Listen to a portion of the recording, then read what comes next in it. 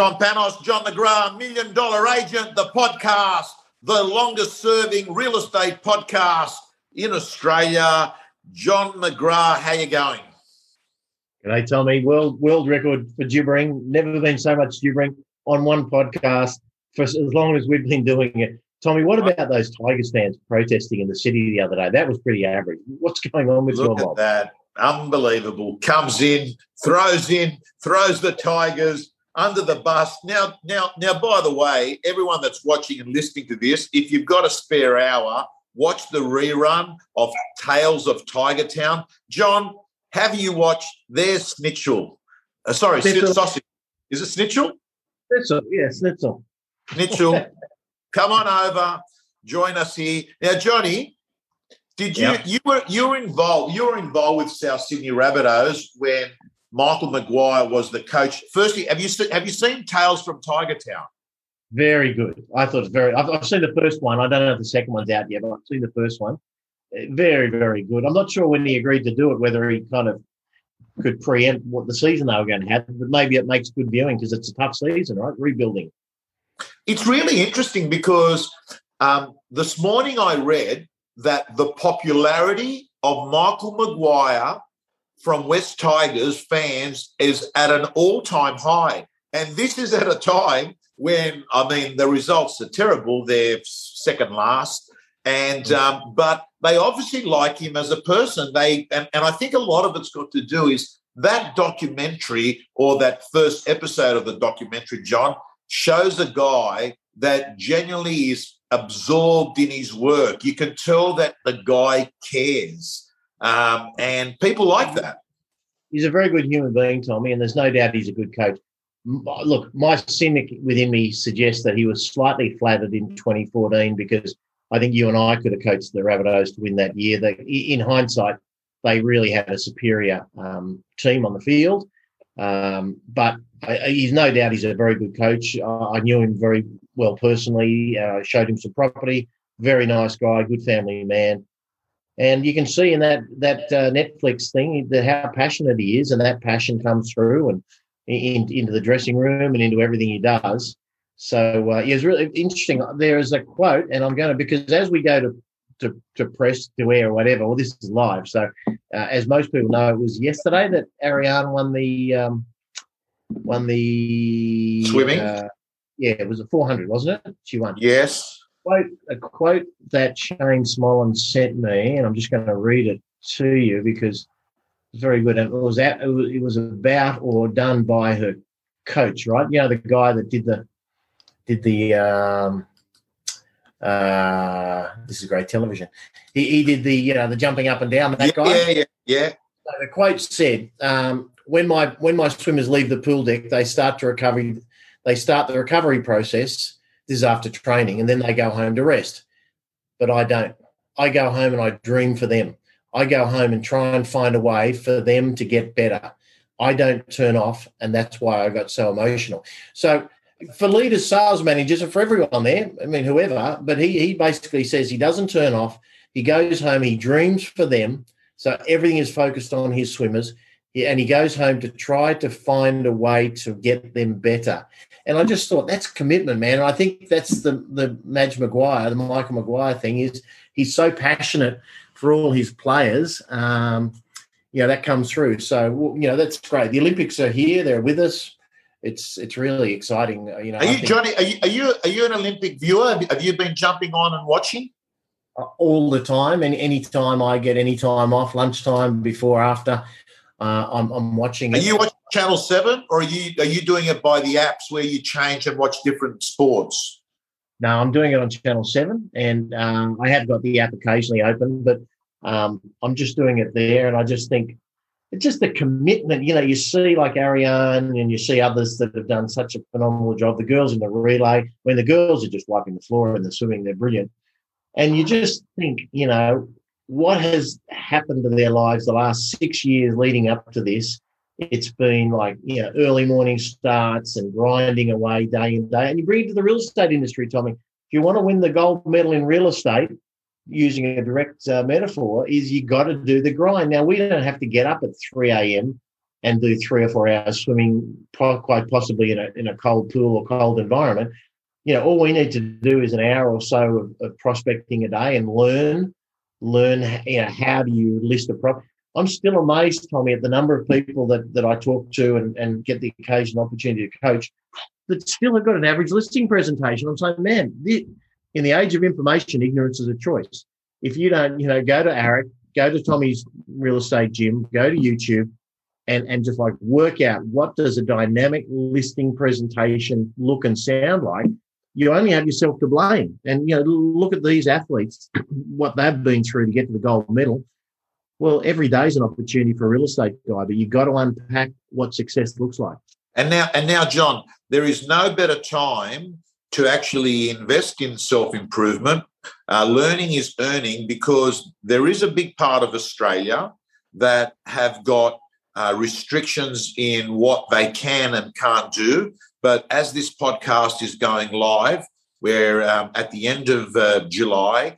Melbourne is ending their lockdown at midnight tonight. Adelaide has ended their lockdown. Orange has left their lockdown. Sydney is still in restrictions. And John, it would be remiss if we did not touch on what the smart girls and guys are doing that have got restrictions on them, and how to avoid that pajama slope, walking around the home at 10:30 in the morning with a cup of coffee in your hand, basically saying, well, there's nothing I can do, so I'll just do nothing. John, what are you seeing the best girls and guys doing at the moment, particularly the Sydney lockdown? What do you see they're doing? So Sydney's the greatest restriction, and everyone's got to take their own advice and kind of work out what they believe you can do. Because as you and I and Susan were just speaking off air, there is a little bit of confusion or uncertainty, if you will, about what you can and can't do. But we're taking the view as a company that the only things you can't do are group open for inspections or inspections with more than one person, and on-site options. From our perspective, and this is the view that we're taking as a company in Sydney, if you're operating in a COVID-safe environment with masks and distancing, and you can show one person at a time through a property in a COVID-friendly way, you can conduct virtual listing presentations, and we believe you can go to a listing presentation as well, but people have to make up their own mind about that. And you can certainly conduct, we're using Pete Matthews auction now for our virtual auctions. And so we think you can pretty well. And I was just mentioning to you, Mike Dowling's just tipped over his 17th sale for the month, and Amit Nayak and Ritesh's brother have just done 15 at Parramatta. So I think that, once you've made your decision, if you're operating in a COVID-safe environment, you can still operate effectively even in Sydney, which is the toughest lockdown. But make sure you're doing everything right. There's a bit of debate about whether you can get property photographed and signboards installed. Well, you've got to speak to your supplier, and that's got to be their call, because they're the ones that are going to be taking the risk if there is a risk. But as we speak, again, our suppliers within COVID regulations are still comfortable photographing and installing signboards. So I think that's important. The things that unequivocally you can do, Tommy, nurture marketing, ringing up your clients. I was doing a bit of coaching with Amit this morning from Parramatta, and he said at the moment he's getting 75% connectivity with the people he rings, which is double normally. So normally if he makes 100 calls in a day, he gets through to 30, 35 people. The others go to voicemail, they go to message bank or whatever. Now he's getting 75% through to people. And he said not only is he getting through, they're happy to talk, they love chatting with him, and they all want to know what's happening in the market. So that was number one. Number two is, I think Con shared with me a statistic. It was from Domain. I don't have an REA equivalent, but Domain said their traffic in Sydney for the last 4 weeks is up 39% on usual, on normal time. So what does that say? That means the 75% statistic says there's people at home that are answering their phone and happy to talk. The 39% increased traffic says that a lot of people that are spending their excess time looking for property.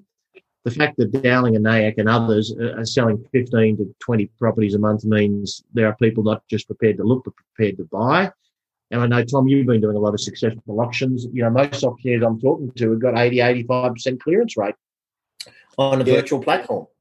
So, John, I think the issue now is, and I want to touch on it and get your view on it, because, like, if you sit down there commercially, logically, it seems to me right now, if you're someone that wants to sell their house in the foreseeable future, you'd be selling now. And that's purely about demand and supply and the absorption rate. You know, we clearly know that there's a large pool of buyers, but there have been a number of sellers that have decided to retreat from the market, whatever their reasons, whether it's for health reasons or whether they're just uncertain about the economics. But you and I know, John, that in real estate, you want to sell in isolation, and ideally you want to buy when there's a lot of stock on in competition. So how do you set yourself up? How do you set yourself up to be a buyer when there's a lot of stock on the market in November? By being a seller right now. But John, what's the sort of conversation that agents that want to encourage some sellers to come onto the market right now can use in their dialogue or their approach? Two or three approaches, I think, Tommy, right now. Number one is you actually just have to ask them how they're feeling, and if they're saying, you know, we think it's not a good time, you need to listen and understand and not jump into solution or selling mode. Just say, so Tom, how are you and Sula feeling about the possibility of going to market? I know we've been talking about it. You say, oh, look, I don't think it's a great time. You tell me more. What are your thoughts? What are you feeling? So you firstly actually got to listen to them, because in the absence of that, they're not going to listen to you. So I think the first thing is to really build that bridge about understanding where they're coming from.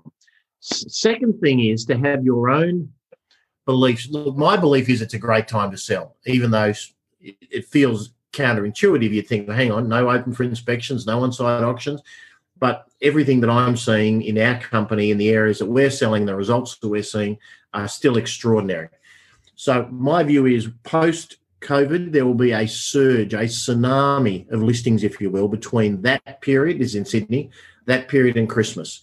So if we come out of COVID in a month, call it, 1st of September or thereabout, out of lockdown, I think few months are going to be absolutely hectic with listings. So what does that mean? As you've just said, that means there's going to be a lot more competition for your buyers. So I think that'll outweigh any benefit of being in post-lockdown. The other thing is have some statistics like the one I've just told you, and if you're a Domain or an REA, speak to your local account manager. But Con's statistic is 39% increase in traffic during the lockdown. So that's pretty compelling. Have some case studies. So, we sold a property last weekend, and just want to let you know what happened. I mean, we did one 2 weeks ago, Tommy. Hayden Duncan sold one down in Kangaroo Point. It had 274 bids, 19 registered bidders. The reserve was 4.1. It went for 6.2. So it went 50% or $2 million above the reserve price. And the reserve was clearly set, based on what has been selling, comparables. There was absolutely no underquoting to speak of there. It was just an extraordinary result. 274 bids later. So I think you need a couple of good case studies, maybe 3, different price ranges. You need some good statistics. What is the approach or the story? Well, the story is, come September, there's going to be an avalanche of listings. So if I were you, I'd rather be a buyer at that point than a seller, which is real. Then you need an approach. So how would you do it? Well, what I'd probably do, Tom and Sula, I'd get the property listed. Our suppliers can get it on market. I'd take the first week or two, get some qualified buyers through the property. Either we'll get an extraordinary offer for you and we'll be celebrating, or we'll get some great feedback, and that'll really justify whether you feel comfortable moving to a campaign launch in a week's time. So, you just need to have an approach. So that would be probably, that gives them a little bit of sense of security that we're not sort of jumping in the deep end yet. We're just going to get it ready, and we're going to put a forthcoming auction there. We won't put a date yet. Let's just get some people through, and then we can put a date on in a week's time if you'd like to, or we might have sold it, or you might decide that based on the feedback that I give you that it's not the right time for you, which I totally understand. So I think you've just got to have some case studies, some statistics, a good story and a good approach, and a belief. I mean, my belief is now, if I was selling this I wouldn't hesitate. I'd go to market with the best agent I could find, and I would just go with a campaign and get on the market, virtual auctions. I did one on the weekend, Tommy. I know you did a lot, but I did the first one I'd done for a little while. and we had a reserve of 4.5 million, went for 5 million. It was done on Zoom with Auction Now and Zoom as a hybrid. Very effective, great experience as an auctioneer for me. More importantly, great experience for the buyers, great experience for the vendor and the agent. It was a really good outcome, and I just think, while that's out there, by the way, that property would have been worth about 3.5 a year ago. That's. I mean, it probably should have gone from 3.5 to 4.5 in the last 12 months, and that last $500,000 was a premium that none of us could have predicted. Yeah, I actually did my first Auction Now online auction. The last 3 weeks I've been doing Zoom like this, and I actually quite like Zoom because I see the faces, and whilst it's the feeling, whether you're presenting at a conference or wherever, having people that you can look in the eye actually just enhances the experience for everyone, even the speaker or the auctioneer. And Peter Matthews did tell me on Saturday, he came to my auction. He actually came along to set up the equipment to just support. So can I ask you, did you use, and he told me you got a very good result. Off the top of my head, it was in the Inner West, wasn't it, for Cindy, I think he said? Or am I wrong? No, that one was Mark McPherson at Coogee. Look, we did a hybrid. So we used Auction Now as the platform to register, sign on glass, and so forth. But I wanted the Zoom experience as the auctioneer. So we actually sent all the registered bidders. So what we did, so Tommy and all the listeners, we like Auction Now. We think it's a great platform. So we use that, and we think it's great, especially for the compliance and organisational stuff. But as an auctioneer, as you just said, Tommy, staring down a camera as opposed to staring into the eyes of bidders is a very different experience. So we sent all the registered bidders a link to a Zoom call. The other people, we had 128 people watching it that weren't bidding. Bidders, 4 of them were pipeline sellers who have now listed with Mark. So that was interesting. They watched the auction. He said, well, if you're not sure about whether to go to market, here's a link to the Auction Now. And 4 of the 128 that watched it actually listed their property with him. So, that's what we did. We had a gallery of people watching on Auction Now, but not participating. And we had 12 registered bidders on the Zoom call that I was calling and seeing them. And it was just, they weren't bidding on Auction Now. They were just bidding through the camera. So it was a really good experience. So I think... You've actually, John, before you go on, you've actually just reminded me of... there's a client I do auctions with, and every time I rock up to do the auctions, the vendors feel like, hey, Tom, they just feel like they know you.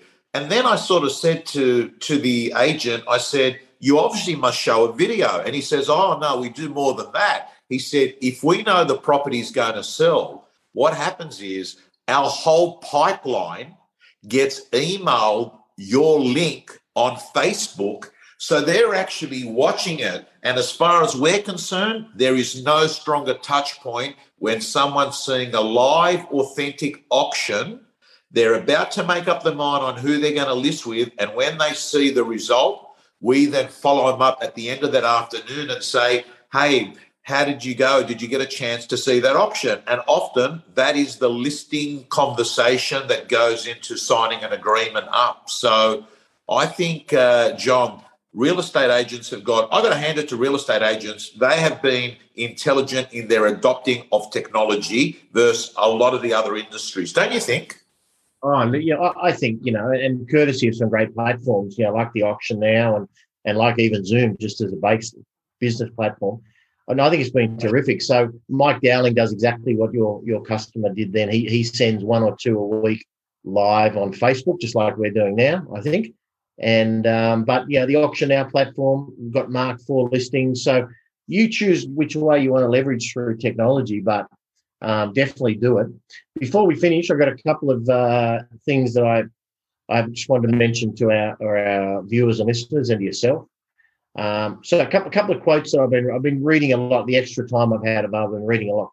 There was a great one I saw the other day, Tommy, and this guy, and he said, there was one question someone asked me many years ago, and he said, it changed my life forever. So I'm kind of hanging on the edge of my seat. What was it? He said, here's the question. If this were easy to do, what would it look like? if this were easy to do, what would it look like? Because what did that mean to me? That just meant that so often we look at something and we think of everything could go right and everything could go wrong, and what do we got to do? And we create this complex tapestry of actions that often stop us even taking the first step. Whereas he said, if this was just easy to do, what would it look like?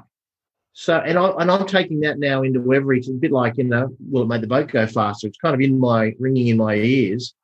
And so now it's about saying, I just did a coaching session with Con Stathopoulos then, and I just said to him, Con, if this were easy, what would it look like? And we just I love that. I just think to myself that occasionally you listen to a question that can actually not only transform the person that you ask it, but their whole business. Even, I just listening to that question, John, I'm thinking about something that I need to get done. And it's one of these things that I have paralysis by overanalysis. I keep going over it, and it appears that every time I come with the solution itself has got problems attached to the solution, if you know what I mean, right? I love that. That reminds me of the other quote that I think we've shared on here before with our listeners, but Peter Thiel, that says, what's your 5-year goals? How could we do it? And then he's question mark, and how could we achieve those in 6 months? So it's the same sort of thing. What can we do to make it simple? How can we make it easy? Let's just focus on what happens if it all goes kind of quite well. And let's not worry about, but how's that person going to respond to this? And that could go wrong. And if this were easy, how would it look? So that was a good one. This is another one that reminded me of you, Tommy, because you've got a very similar saying to this. And it says, you don't have to be amazing to start, but you have to start to be amazing. And I thought that was I love that. It's a good one, isn't it? I love that. What's your quote that you use a lot? 80% of winning is just beginning. But, yep. John, extending on that one, you don't have to get it right. You just got to get it going, right? I love that one as well, because I actually think to myself, no matter what your plan is in your head, it's not going to work out anyway. From my own experience, you're going to have to change it. It's just the way things are, right? You just change as you go ahead. Any more? Geez, I like these quotes. One more, which I really like, because, again, I'm going to use it. It said, the greatest teachers in life are those people who trigger you, the greatest teachers in life.